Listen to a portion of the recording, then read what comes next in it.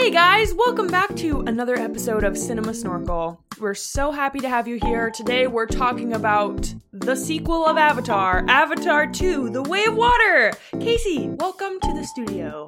Hi, Carlin. It's wonderful to be here. And I just want to first, right off the bat, say that for months, my wife has been saying The Shape of Water. Avatar, The Shape of Water. Yeah, that slipped out a couple times too. I'm confused, and I don't know what movie it is I just saw. I don't know anything. I don't know what to tell you. Then I was thinking, what if it was Avatar, The Shape of You, starring Ed Sheeran? And that would be a great movie. But that's not the movie we're reviewing today. We cannot let you bring your war here. Outcast. That's all they see. I see you.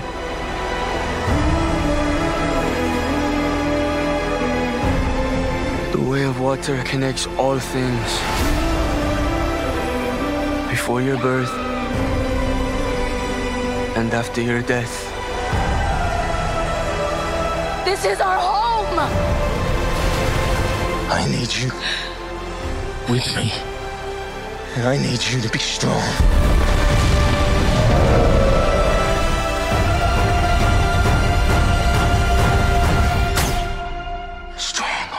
I'm really excited for this, Carlin. It's a podcast, many months in the making, which is just a fraction of the amount of time James Cameron spent getting this thing ready finally for us to see a decade later. Or the amount of dollars. Yeah, I do want to know, 10 years ago, where was he in the process? 5 years ago, where was he in the process? Has this movie been... It was filmed probably years ago because most of the work is in the computer-generated images. Yeah, I'm pretty sure these images were so jaw-droppingly beautiful that it took 10 years to render this film because it's absolutely insane. I saw it in IMAX 3D last night. And Carlin, I just want to say right on that first question, what did we like about the movie? Yeah. I'm not always the guy who's like, yeah, but the special effects were good, so it's good.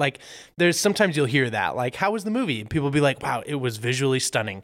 For me, that's usually code for devoid of plot, filled with continuity issues and bad acting and bad writing. I know I'm particular in that sense, but a little alarm bell goes off in my head. But I mean it when I say this was visually stunning. I have probably never seen a movie that was this beautiful. If nothing else, I would come see it just for the visuals. I don't want to paint myself as a snob. I just feel like I never ever say that, but I would come back and watch it again. Yeah, those underwater scenes and in 3D. Oh, it was like you were really there. Did you watch it in 3D? I did. Well, here's the thing.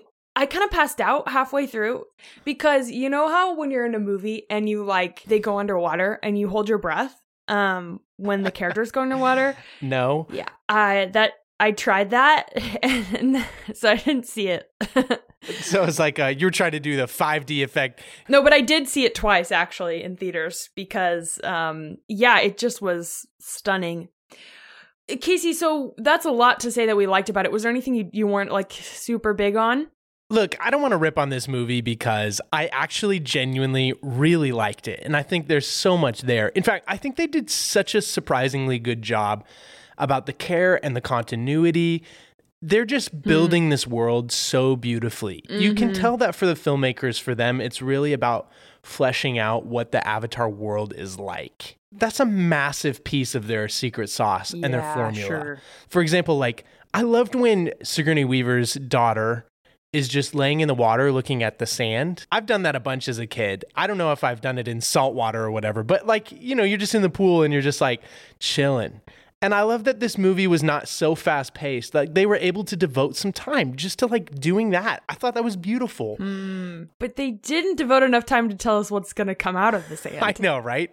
I was waiting to see. I was like, it's a little shrimp. It's a little seahorse. It's a little crab. No, it's a little nothing. Little nothing, because then it's kind of the bullying it's bullies coming up behind her. Did you realize that you knew it was Sigourney Weaver playing her character? Yeah, some people had said that voice threw them off a little bit and they just couldn't help but hear a 60-something-year-old woman, but for me, I bought it. I don't know. Maybe I'm bad like that. I don't know. I think it works because she's an odd character. She's meant to be odd. And she has a supernatural birth. So I think if they were going to have a 60-year-old woman play any 14-year-old, this is the right 14-year-old. It was believable to me. So that's all I need to say about that. But one thing that I appreciated is So a good story, there's like a few things that they'll do. One is they'll build the rules first, so then they can play in them, in the world that they built.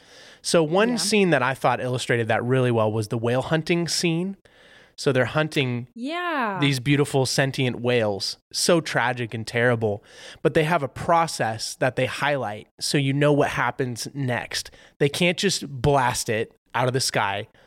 They have to be careful with its like super life-giving brain. They can't just shoot it on its tough shell because that thing can deflect bullets. So they showed us step by step what they had to do. And I think for the most part, they play by those rules later. And what it did to me was build the dramatic tension. I'm like, oh snap, here come the submarines. And here come the harpoon guns that they fire. So we know what the danger is. And it felt real. The danger felt real. Mm-hmm. Yeah. It's so funny. This movie, I guess I didn't know what to expect. And I just felt like the plot kept taking totally crazy turns that I wasn't expecting. Like when the boy started talking to the whale, I was like, can the whale understand him? Like I for some reason it hadn't registered. Did you know the whales were persons? No, I discovered that. With the audience as we went on that kind of little subplot. I think I expected, since we were following the Sully family, I didn't know that they knew that, but that's like built into the world. I guess they all know about these whales.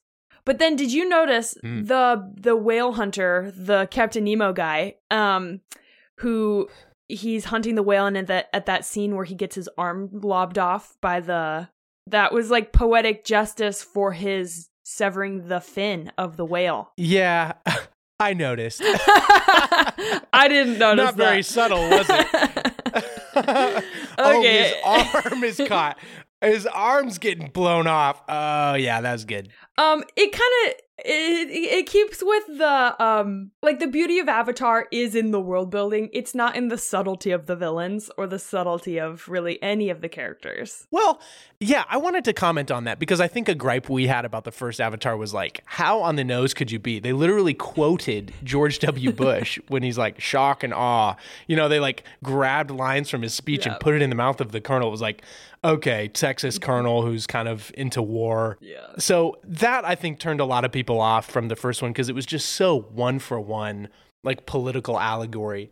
I don't know if it's just that those messages have already seeped into culture so they don't feel avant-garde, but I felt like this one was pleasantly less of a political allegory and more of just a fantasy fiction that they were really fleshing out in its entirety. Yeah, definitely. So, Case, let's get into the themes, man. Like, what do you think was the heart of this movie? What are they trying to say? Ooh, can I just real quick? Then I got to just say one or two gripes on the. I thought this was. You thought. Listen, I just wanted to point out, given what I was saying about how well they did the continuity, it's just a crying shame that they lost some of that in the last scenes. To which are you referring? I'll just say this and get it out of my system because it shouldn't matter. It doesn't actually affect the love I actually have for this movie too badly. But, you know, does Jake really suffocate someone underwater? Huh. He kind of gets the colonel in a headlock, cuts off his air supply, you know, with the classic choke. Didn't think about that. The colonel's not breathing, though. The man's underwater, so he kind of taps him out, chokes him out underwater, and he just drifts away. That's a good point. Well, okay, but he causes him a lot of stress and anxiety, and that causes you to, like, use your oxygen supply faster, so maybe he just was, like, expediting. Yeah, that's what the colonel would do in that situation, isn't it? This like machine of a man hell-bent on destroying whatever. Well, let's Google, can you strangle someone who's holding their breath? That's what we need to Google right now. I think they can drown, but they didn't show us drowning. Then the number of times unconscious people held their breath underwater. Maybe it's a Na'vi thing. I think so. But they were a little fast and loose with that. But then this is another one that I was a little like, oh, that's a bummer. Like, where did the water Na'vi friends go? Yeah, I thought about that too. All the warriors were lined up in a line ready to fight, and then all of a sudden they were just gone. They're just not even there. They got their daughter They're just back. not even there. We don't see them. They didn't even. She was still in the boat. So the one was there, but her dad and mom, her pregnant mom comes to fight. She's like, I will fight. I hated that. I was like, I'm all for like female empowerment and an awesome warrior figure, princess, whatever. But she's a pregnant mom. Like, pregnant moms should not rush into battle. It's actually probably wrong. It's taking an infant with you into battle. That's what it is. Would you do that? Yeah, no, you ought not. Can we take a moment, though, to admire that the whole time the ship is turning over? Like, that was just a really cool, dramatic way to end this. Like, with the whole boat turning over and it takes so long. It was kind of like watching Titanic, you know? But they're, like, scrambling up the sides and swimming in the crevices. And I just thought that was a really bold and impressive kind of sequence to shoot, and I really enjoyed it. Totally. And on the whole, I mean, those gripes aside, because the water people definitely could have swam in and rescued them, so forget about that. Blah, blah, blah, blah. But they set up that climactic ending by showing us how inadept the tree Na'vi are at being in the water. Yeah. So them drowning feels like a real threat the whole time. Yeah, right. I just want to say that's good world building, and it served the plot really well to the extent they used it. I just wish it was like, oh, why'd you drop the ball on the last? It was almost a grand slam. I still think it was a great movie, though. It was a great movie.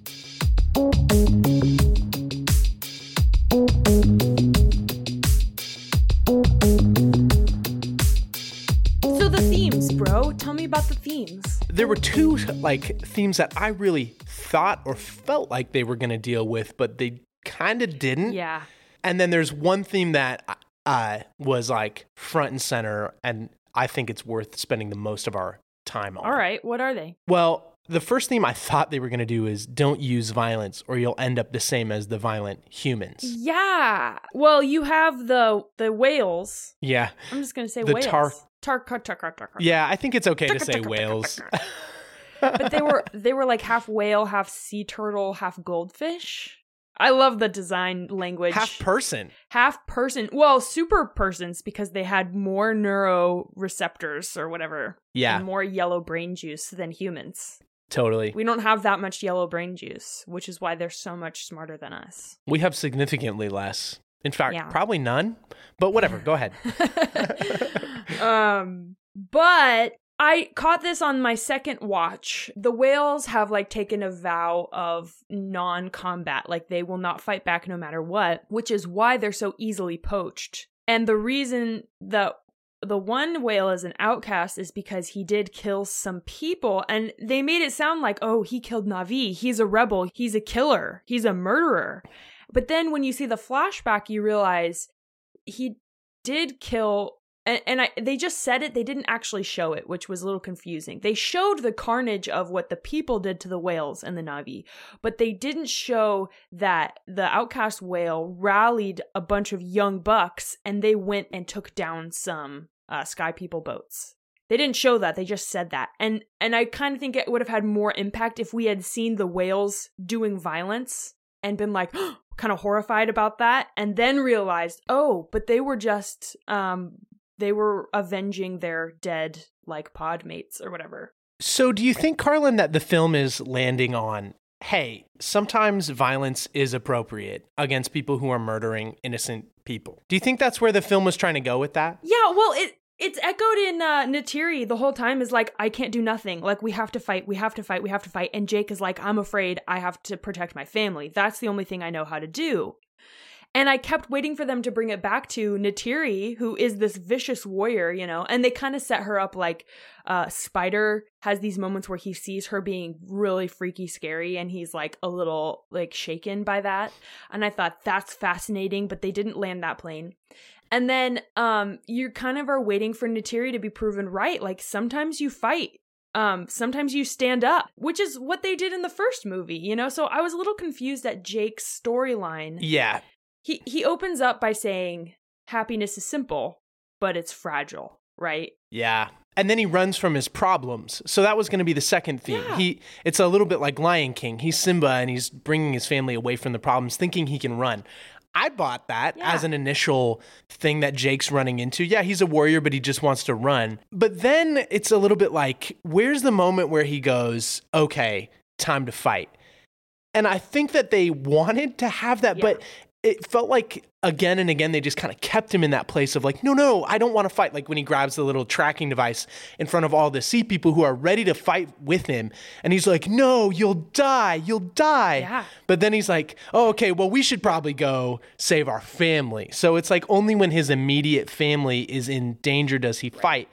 which I want to say is fine, but it doesn't feel like the weight of where this franchise puts its moral calculus. It's actually that you need to fight on behalf of the Na'vi and on behalf of Eywa herself.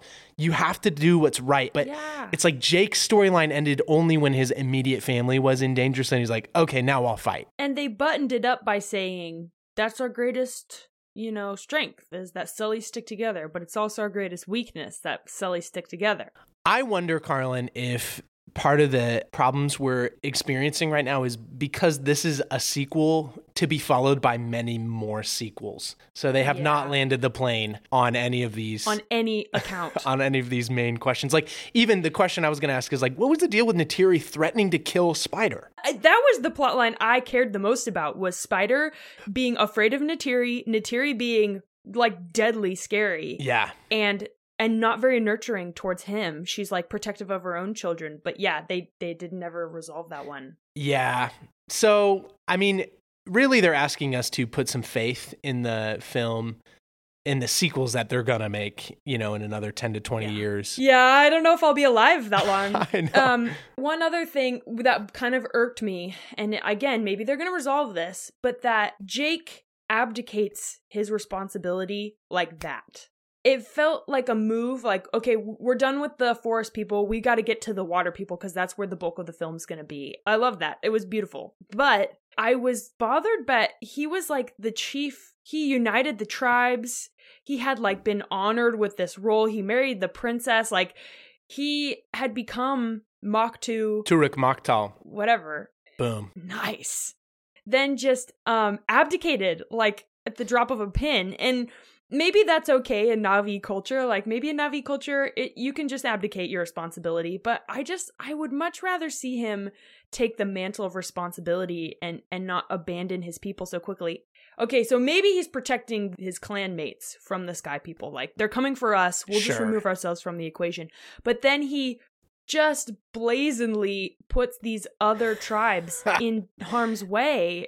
And, like, somehow that's better than endangering other Na'vi. Like, it just didn't feel very noble to me. To me, Carlin, all of those questions are valid and forgivable. And not just forgivable. I think they're great storytelling, depending on how they land the plane. If he hands off leadership to this kind of shaky, nervous guy of the tree people, and then disaster befalls him because he's not there, and he comes back and goes, I messed up big, I'm willing to say, great, that was intentional storytelling. Yeah. It just felt a little confusing, which I think is what you're honing in on. I think they wanted to land the plane on, we got to deal with our problems, but that theme of family kind of eclipsed it to the point where it's like, Jake Sully is just in this for his family, and he kind of hangs the sea people out to dry like the tree people.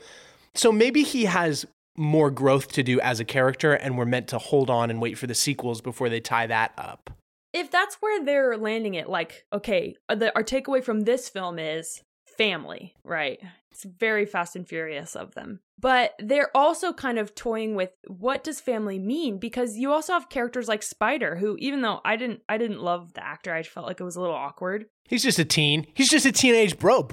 The poor guy had to be naked the whole time, and everybody else was naked, but it didn't feel the same. He was just so naked, and yeah, little. poor fella. He was the most interesting character to me. What would it be like to be a human trying so hard to be Na'vi, and there's just no way. You can't be. Like, you're physically limited, you're spiritually limited. That's a real struggle felt by a lot of people.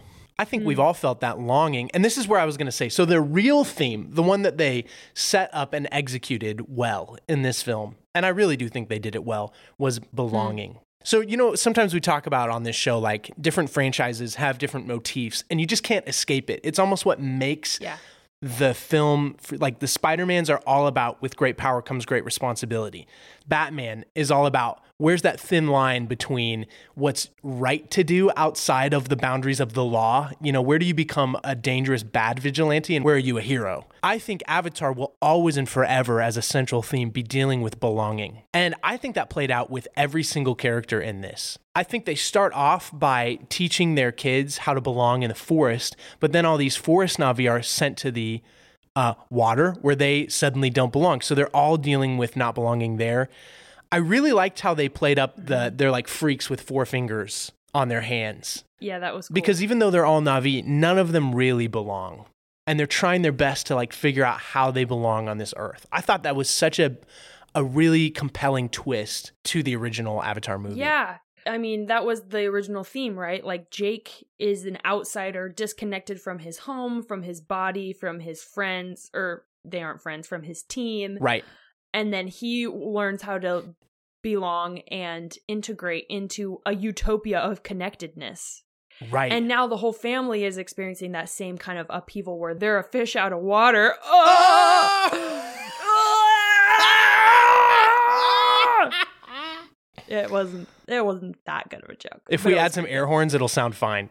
And so now but they belong together. So the solution is they belong together in a family. Yeah, absolutely. And I think the most compelling of the Sullys is the younger brother, who is the son of, Turuk Maktal, the big dino rider. And he's just desperate to find out where he belongs. And like his dad, he's a fighter and a rule breaker. He's just like Jake Sully. And he is, I think they delivered on that storyline so sweetly because the younger son kind of finds his path to belonging. He meets his whale friend.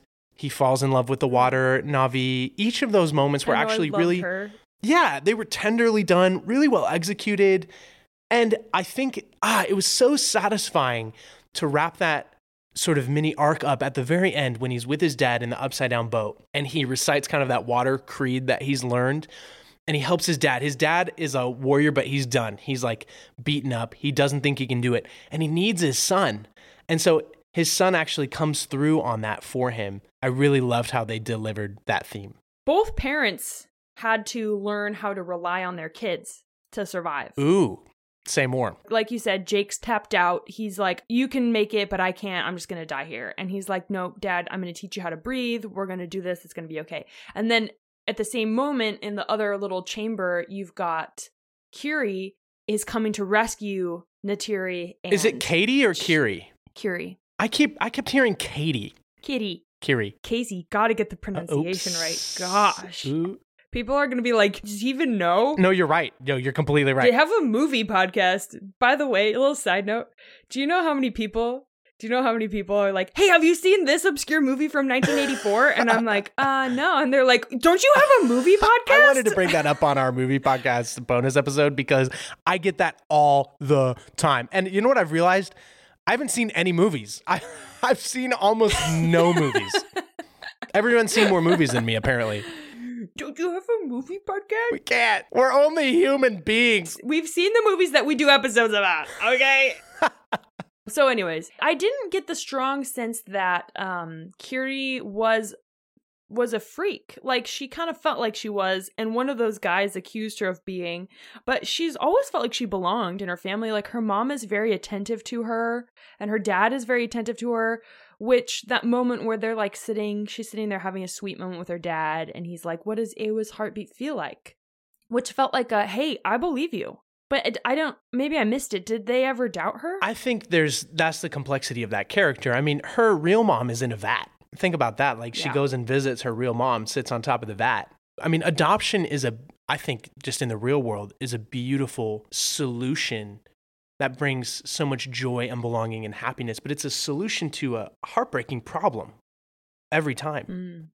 And so an adopted family is a real family, but I think an experience common to a lot of adopted kids, even as adults, is trying to find that sense of belonging. That's a lifelong journey they go on. Asking who their real parents were, I think that's a natural and totally relatable feeling to have.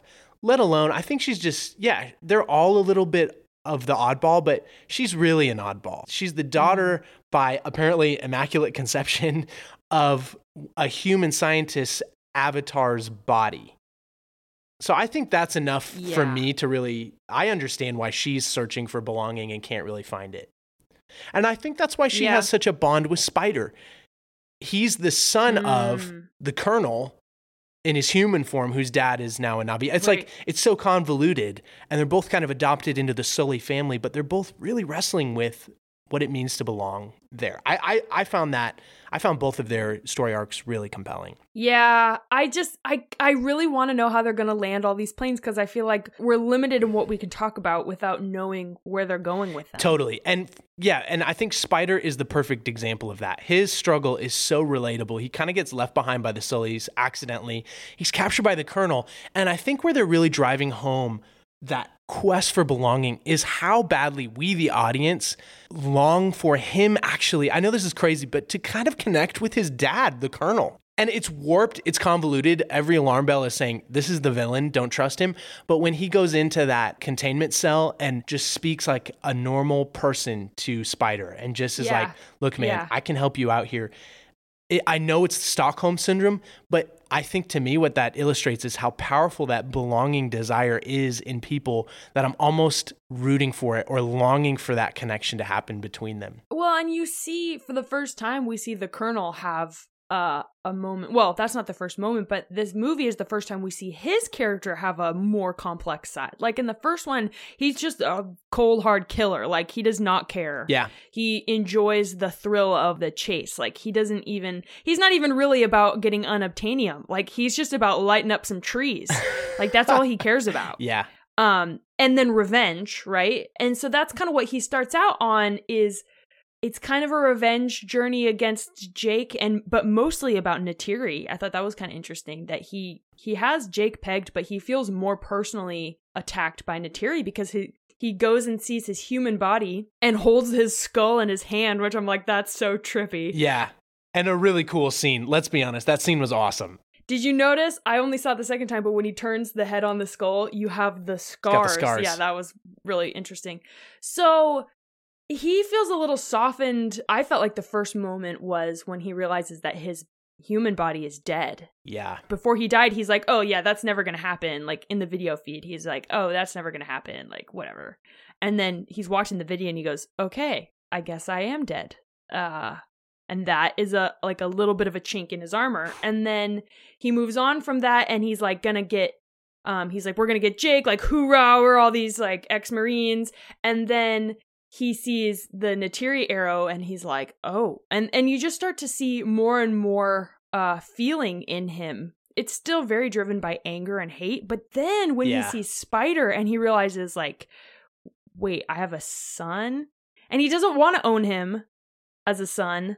But he can't help it. He can't escape the attachment that he feels for him. Yeah. It's so convoluted, but it's so compelling. That's actually the makings of a great character. Yeah. And yeah, the Colonel is riffing on belonging too. Ironically, he's probably the one who feels the most comfortable where he is. He's totally on team, Earth colonizing Pandora. Right. But now he's an avatar. He's not even an avatar. He's full Na'vi body. Like he's not in the program. Yeah. He's fully in his weird enemy body. Yeah. What a bizarre twist, right? And I'm still so curious to see where they're going to go with that. One thing, Carlin, I just wanted to ask about is what you made of the scene where Neytiri cuts Spider, because the Colonel doesn't kill. Who does he have? Who's he holding hostage? Well, he holds hostage Kiri and little Bebopper like several times. Oh, little Bebop. Yeah, I forget her name. The Colonel doesn't kill little Bebop at the end. It's like his one moment of humanity is actually used against him by the good guys. Here's my question. Was that intentional on the part of the filmmakers? Are they going to say, look, Neytiri has gone too far in this? Is she going to have to redeem that action? Do you feel like that's true? Or do you feel like it's just a continuity error? No, I think Neytiri, she's like fierce mama bear, but she's cold towards Spider. But she's not cold towards Kiri. And I think she's going to have to reckon with that.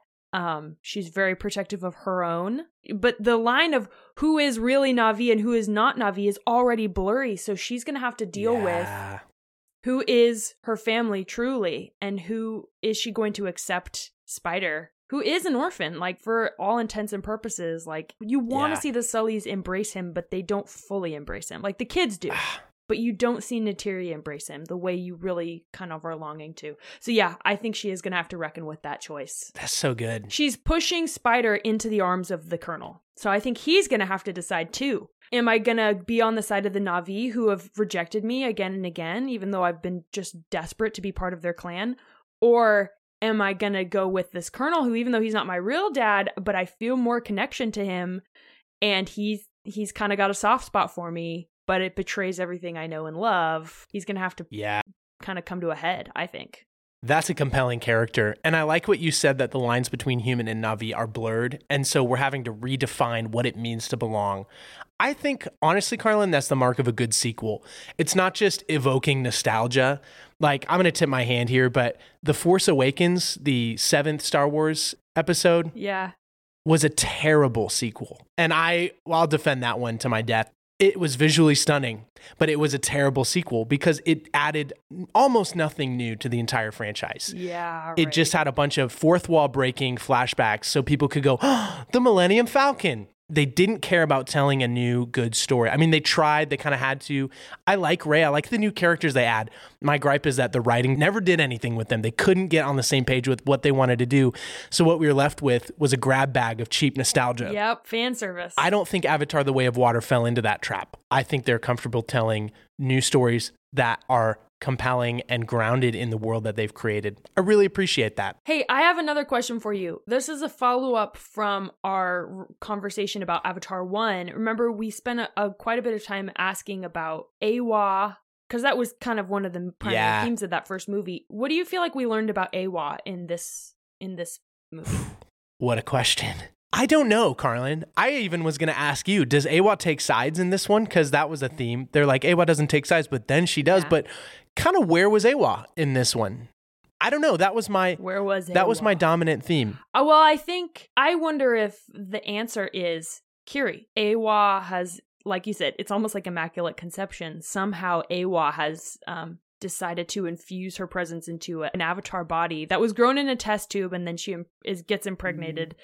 But the only thing that stuck out to me was you hear Grace say in flashback, I can't use the word intelligence. It's more like an awareness. It's a global response, immune response. And then there's this element where the humans, when they become like the Sky People, when they get their Na'vi bodies, like the Colonel and his gang, the forest stops attacking them. Like the immune response is pulled off. And then you hear Spider saying a couple lines about I think the animals respect me more when I have blue on my interesting arms. And so I think there really is, like, built into the biology of Pandora, kind of like white blood cells attacking a virus. Is that good science? When a foreign object is present, nature tends to like attack it viciously. So interesting, because Grace was a human, and she gets accepted into Eywa as a human, not as a Na'vi, as a fully human. And Jake becomes accepted into Eywa. Eywa is more like Gaia in that she's not a person, not even really aware, but she's a network of awareness. But it is just interesting that now we have a person who is so connected to Eywa. She's like tapped into the power. She's able to literally manipulate Eywa. It's interesting that even though they are trying to keep Eywa from being a person, like a deity, but it feels like they can't help but move her towards being more personable. Yeah, it's so interesting. And it's so hard to say where Judeo-Christian ideas are coming in to the making of this versus Eastern ideas, because in Eastern religions, Hinduism for sure, there's definitely lots of incarnations. Everyone knows about reincarnation, right? Which is kind of a theme, but there's also incarnations of various deities kind of coming to earth for a little bit, and they're super tapped into the spiritual dimension. So that's a common theme in sort of Eastern Hindu sort of religions, but it's also the theme of Christianity, and it differs from Eastern religions in the sense that God is both transcendent. In other words, he's outside of nature. He is not the same thing as nature, but he's also immanent in the sense that he is fully present with us as only the creator of everything, the omnipotent creator, can be. But then he's also incarnate in the form of Jesus. So it's interesting. It's really hard to say where those lines cross. I just think it reflects some of our intuitions about what we're longing for from the spiritual world. We want there to be personhood because we're people, and we recognize people as being the highest good, right? There's a reason why they say family and not, trees or dirt. Like those things are valuable, and they're a part of AWOL, but they're not. It's something else is happening with family. We're drawn towards people. Yeah. And the cardinal sin of the villains in this movie is failing to recognize personhood when they see it in the whales. Oh, yeah. And in the Na'vi. And in basically everyone and everything. They're just hell-bent on making money, am I right? Cha-ching! Get that brain juice. I want to say that is, hey, whoa, that's a caricature. No one's really like that. But to be honest, Carlin, I think a Christian worldview commits us to what the doctrine is called total depravity.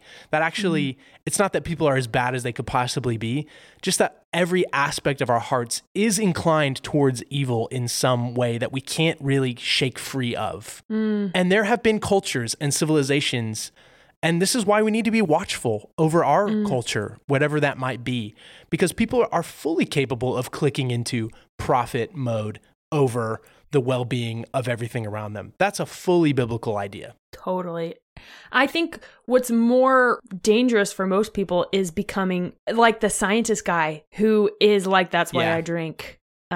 He's fully aware of what they're doing, but he's decided to numb out his conscience. And there are people who are so committed to get, their dollar, and they're blind and kind of stupid, But this guy, he does something that we all have the danger of doing every day, which is we know something's not right, but we've decided to sear our conscience a little bit and just go ahead and do it anyways because it's the easy thing, because I don't feel like I have a choice. Maybe we make excuses about it, like, well, it's not my fault. Like, I didn't decide to kill these whales, but he's complicit and he is responsible as well. I kind of wish they had given him a moment of fighting back. He gets a little mouthy, but he doesn't ever actually do anything to defend the whales. He's not a hero. I wish he had been. Yeah. How many people on slave ships felt the same way? Yeah. Probably a lot. Probably everyone who worked on a slave ship, unless they were a genuine sociopath, psychopath, which we have to square with the fact that probably the majority of people who were in the slaving economy were not. We can't just write it off as a psychological issue. We have to deal with the moral dimension. They seared their consciences because they wanted something more than they valued the personhood of the human beings around them. So probably a lot of them had pangs of guilt, but they found a way to deal with it. And the danger, the modern world is so focused on the danger that, what if I keep feeling guilty my whole life and I never find peace or resolution? Yeah. That we are blind to the danger that you actually are fully capable of searing your conscience forever and digging yourself in such a deep rut of behavior that you can't get out of it. That is a fully possible avenue human beings can travel down. So scary. So, Carlin, it feels like we're really getting into our Christian worldview. So let's just pivot and get into that. It's officially Christian worldview section.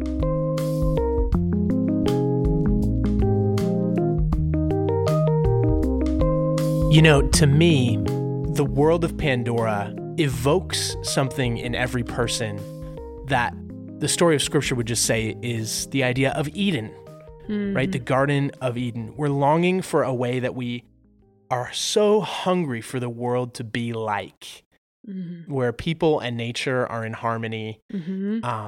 And the world is just gorgeous. Like when you approach a weird object in the sea, you're not immediately like, this is going to kill me. Yeah. I understand what it is. I'm wise. And I can engage with nature fearlessly and just delight in it. And I think the filmmakers just take that theme forward front and center. It's the banner project of Avatar, is like evoking Eden in all of us. Yeah.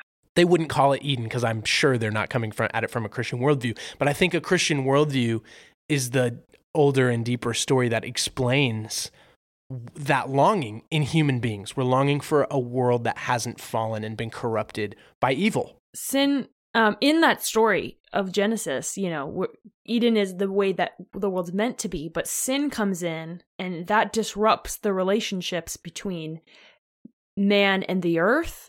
It disrupts relationships between man and woman, between humanity and each other, between man and animals, and between animals and animals. Like, it disrupts all the unity and all the harmony. And there's a new system in play that is one of, domination, exploitation, selfishness. Exactly. Yeah. Uh-huh. Listen, I think in our first episode, we tried to address the ways that a Christian worldview pushes back against Avatar. For example, pantheism it just doesn't cut it to me. You need a personal God. You need a God who's transcendent and exemplifies good as opposed to evil. God can't have good and evil in his nature. Like whatever else Eywa is, Eywa can't be the creator of everything because Eywa arises from the existing material of that planet, right? Eywa is literally found in the trees and in the rocks and in the stuff. She can't be the transcendent God of the cosmos who stands outside of everything and can therefore create and control it. She's a really nice piece of science fiction, but I just don't think she's a worthy enough object of worship. I think what we're longing for, pantheism can't provide. So I want to be clear about that. And I want to be clear that these filmmakers are not coming at this from a Christian worldview. And I wish they were, because everything that they love and are desiring, I think is found in the story of reality that the Bible presents, right? And it gives us, like you're saying, compelling answers about the fall. But I think that fall impacts exactly what you're saying, that theme of belonging. We want to belong, first of all, to the God who made us. Mm-hmm. So when they're praying and crying out to Eywa, that's a deeply relatable experience. We're crying out to the higher power that we sense is responsible for our existence and who's beneficent and can help us and save us. They have power. We want to be reconciled to that creator. We are dying to be reconciled to the created world and belong in the world that we live in. What a deep desire that is for so many people. I just saw Ellen standing in her back patio. You know, California's getting a ton of rain. And she was like, we need to be kind to the earth because the earth is not being kind to us. And there was like some elevated water in her river behind her or whatever. But you can just sense like I resonate with all modern Western people living in our concrete blocks, hungry to be reconciled to the earth that we sense we're a part of. Mm-hmm. We want to be reconciled to family. And, you know, in my mind, that really calls out to modern people because we are so lonely. We're so devoid of family and community and tribes. Like, we've lost something about God's design for people in community in the modern world because we're detached. Right now, the majority of American households are single people living alone. So when you see a family with 4 kids and a bunch of adopted kids and a stable, loving mom and dad, there's something about that that's beautiful and it calls out to me. I long for that. The Weasleys. The Weasleys, yes. And we want to belong in a tribal sense, like the language we speak, the culture we inherit. We want to feel like it's okay to celebrate it as good and beautiful and true. Mm-hmm. And we're detached because of the evil that often accompanies our culture. But right now, I think for modern Americans in particular, that pendulum has swung so hard that we have a really hard time feeling comfortable in our own culture in a good sense. We're like seared. We've seared the ends of those, you know, nerves and arteries to like keep ourselves from feeling comfortable in our culture. In our culture and in our spirituality and in almost all those arenas, you know, but I think there's kind of a resurgence and a desire for those things to try to find family and find belonging and get, even if it's just your like fandom page on Facebook, you know. Totally. Or like, you know how every joke on TikTok is a relatability joke. Like, can you relate to this obscure random experience that Right. like pushing a pole door or something like that? Like that kind of a thing. And then also this longing for nature. And even like there's kind of like a fad of resurgence of witchcraft and Wiccanism. That's like this desperate clinging for any kind of spiritual feeling or connectedness to nature. It's like we seared those pieces off, but we can't get rid of that desire for it. Your point to, you know, that kid Spider, I think really gets to the crux of this issue as it hits me in the real world. Like, what do you do if your body is not made for Pandora? You know what I mean? Like, you can have the emotional relationship of an adopted family, but like, you never really belong there. That's the conundrum that this raises. Like, when you dream about, man, wouldn't it be cool to be on Pandora? You're never picturing yourself as a human being because that would suck. You're picturing yourself as someone who's built to belong there. So what do we do if we are like intrinsically, we feel as though we don't belong in this world, right? Or we just are incapable of reaching that sense of belonging in a tribal, family, or creative sense, or even with our creator. And that's where I think our worldview is beautiful. That's where I think Christianity sings. And I even wanted to read a little bit from Ephesians chapter 2, because when Jesus came and lived his life on the earth, he was reconciling 2 branches of humanity. One were the Jews, God's chosen people, who were blessed by him and designed to be a blessing on the earth. The other was the Gentiles, everybody else, right? And when Paul is describing Jesus' ministry, what he says is this: remember that at one time you were separate from Christ, excluded from citizenship in Israel, and foreigners to the covenants of the promise, without hope and without God in the world. But now in Christ Jesus, you who were once far away have been brought near by the blood of Christ. For he himself is our peace, who has made the two groups one, and has destroyed the barrier, the dividing wall of hostility, by setting aside in his flesh the law and its commandments and regulations. His purpose was to create in himself one new humanity out of the two, thus making peace, and in one body to reconcile both of them to God through the cross. It's just a beautiful passage of scripture, right? And it's getting to this heart of belonging. Because this is where I think people misunderstand Christianity. They think it's about just getting right with God, and it stops there. But being saved in a Christian sense, making Jesus the Lord of your life, does not stop with just this sort of thin, vertical, spiritual relationship with God. It extends into every relationship you have. It's about getting right with God and then getting right with your fellow people and getting right with the created order and even getting right with yourself with this distorted, warped evil that we find in all of our hearts and that we can't seem to get rid of. It's about making peace with that so you can finally rest in your own skin. So that the way we do that is by starting with the God who made everything, because he's God and he deserves our allegiance. But when you humble yourself and you come to him and you say, I actually want what Jesus is offering, the point of Christianity then is that you're also able to get right with every other sphere of existence and live as we were meant to live, as though you truly belong. Wow. That's really cool. A coworker just sent me this really interesting video about the logos of God. And the video is coming from a different perspective, not Christian, but it was talking about how the opening of the Gospel of John, how the logos of God, the Word of God, became flesh and dwelt among us, and how logos is this concept of order and rightness, and that to me, that's exactly what you're saying. That God is a God of order and unity and harmony, and when we're restored back to Him, we're finding our place back in that created order, and it's like just a breath of fresh air, like a sigh of relief. I think a lot of Christian theologians right now are talking about the idea of embodiment and how Jesus didn't just come as an idea or the sum of all good virtues that we can sort of abstractly think about. He actually chose to be a human being. And I think for me, where that hits home is just the reminder then that it's okay for me to be a human being. In the words of my friend and Covenant College professor Kelly Kapic, you're only human. God actually designed human beings to have limitations. And because he chose to be one of us, that actually means it's okay for us to have certain limitations as well. Jesus, by no means, minces words with human evil, okay? He nails that on the head. And he gives us a solution. It's repentance. Turn away from your evil. Let him be the king of your life like he's supposed to be. He's God, you know? So, and evil really is the primary issue that we're dealing with. But there's also just the normal, everyday sense in which human beings have limitations.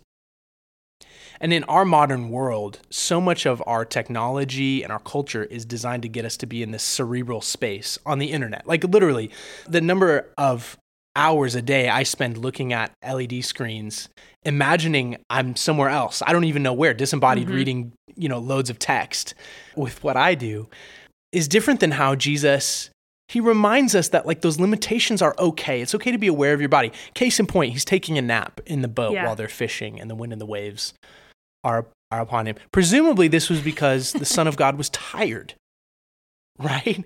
And what that reminds me of is like, it's okay to feel tired. Gosh, and when you feel tired, you should sleep.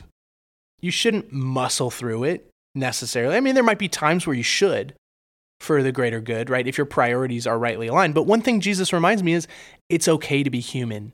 Be human. One other thing that comes to mind is when I'm taking communion. Sometimes, like, I can get caught up in wanting to have spiritual feelings and experiences, and like, well, I'm singing worship music or reading my Bible or whatever, and I'm so focused on like trying to grasp like a higher spiritual connectedness kind of feeling.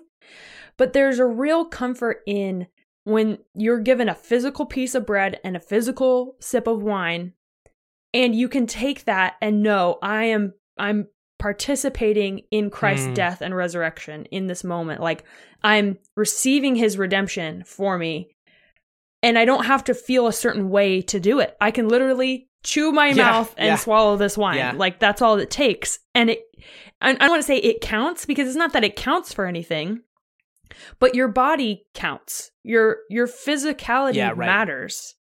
You're not just a brain on a stick. You're not like a soul that's been trapped within a physical body. You are your body.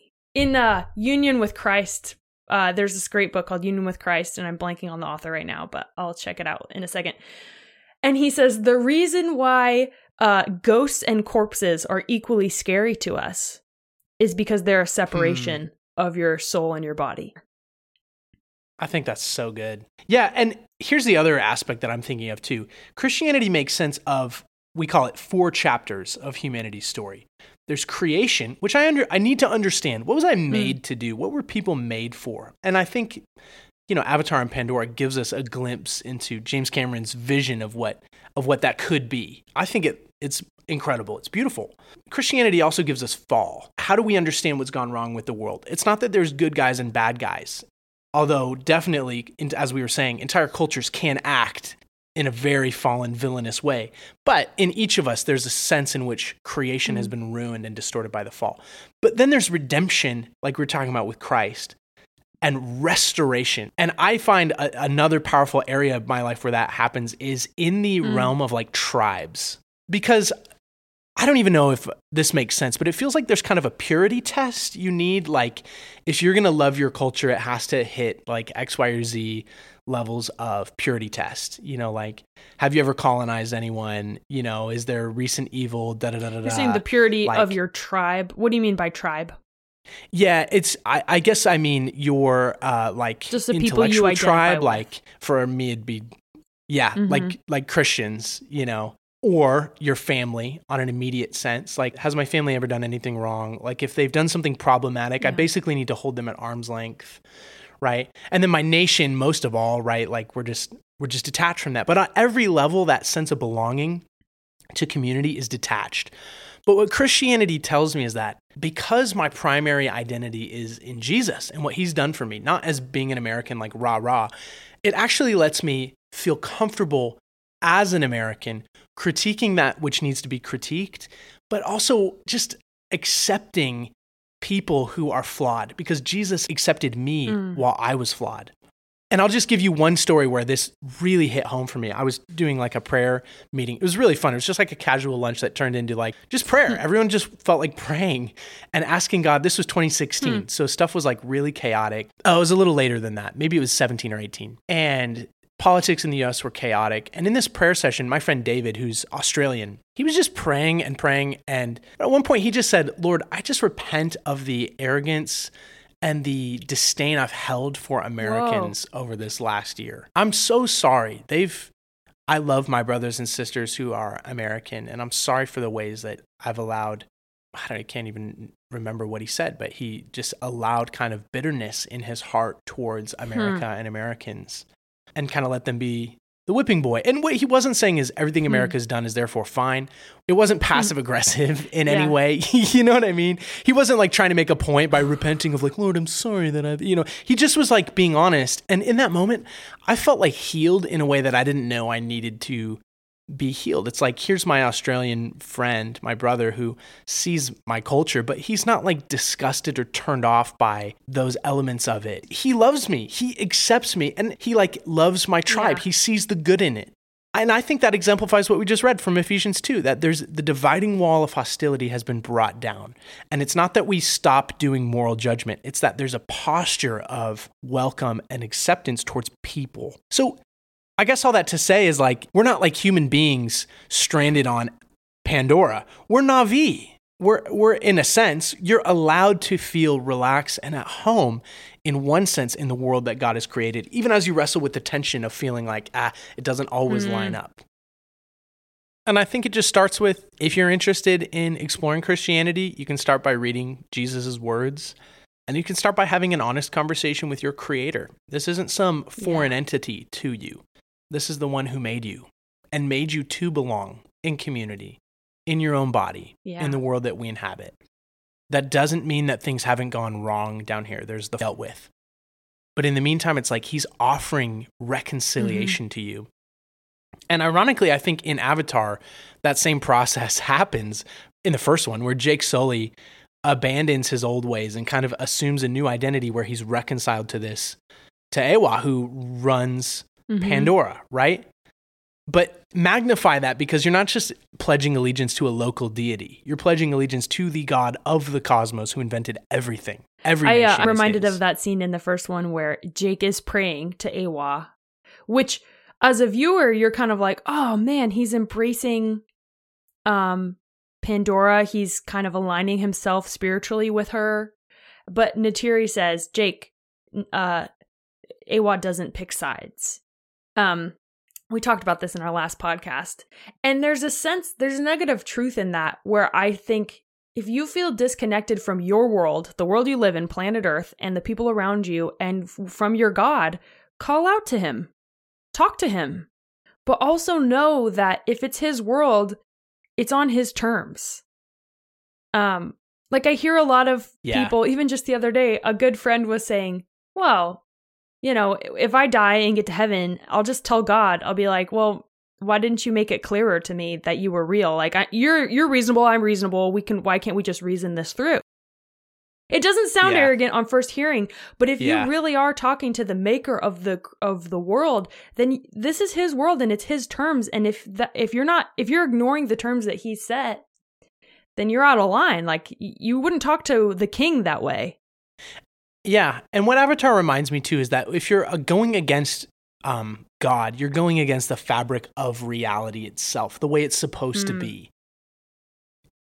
Like, we think of evil as a category as being substantially different than like brokenness as a category. And they are different, but they're related. Yeah. You know what I mean? If I drink something that's not meant to be, it's a liquid, so I like physically can drink it, but it's not meant to be, you know, ingested. Tide Pods, you know, for example, it's like I'm going against the created order. I'm going against the way my esophagus naturally needs to function if I'm going to keep eating and breathing through it, you know, and so there's going to be consequences. So we're not neutral, and we're definitely not on the good guys. We're enemies of God. We're all enemies. You know, if we're on Avatar, we're the enemies of Eywa, all of us. There's no group of Na'vi that are perfectly in harmony on this planet and in the real world. I agree that in like fantasy, it's okay to have a little more clear lines between good and evil.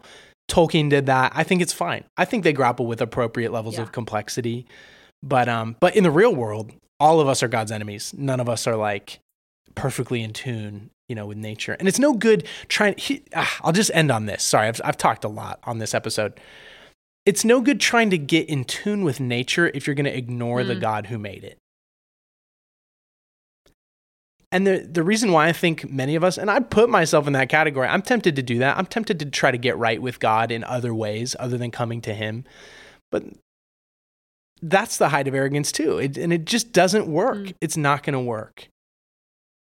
You need to know the one who invented nature to fully appreciate the natural. And the beautiful thing is that God has made a way for you to come back and to restore that unity.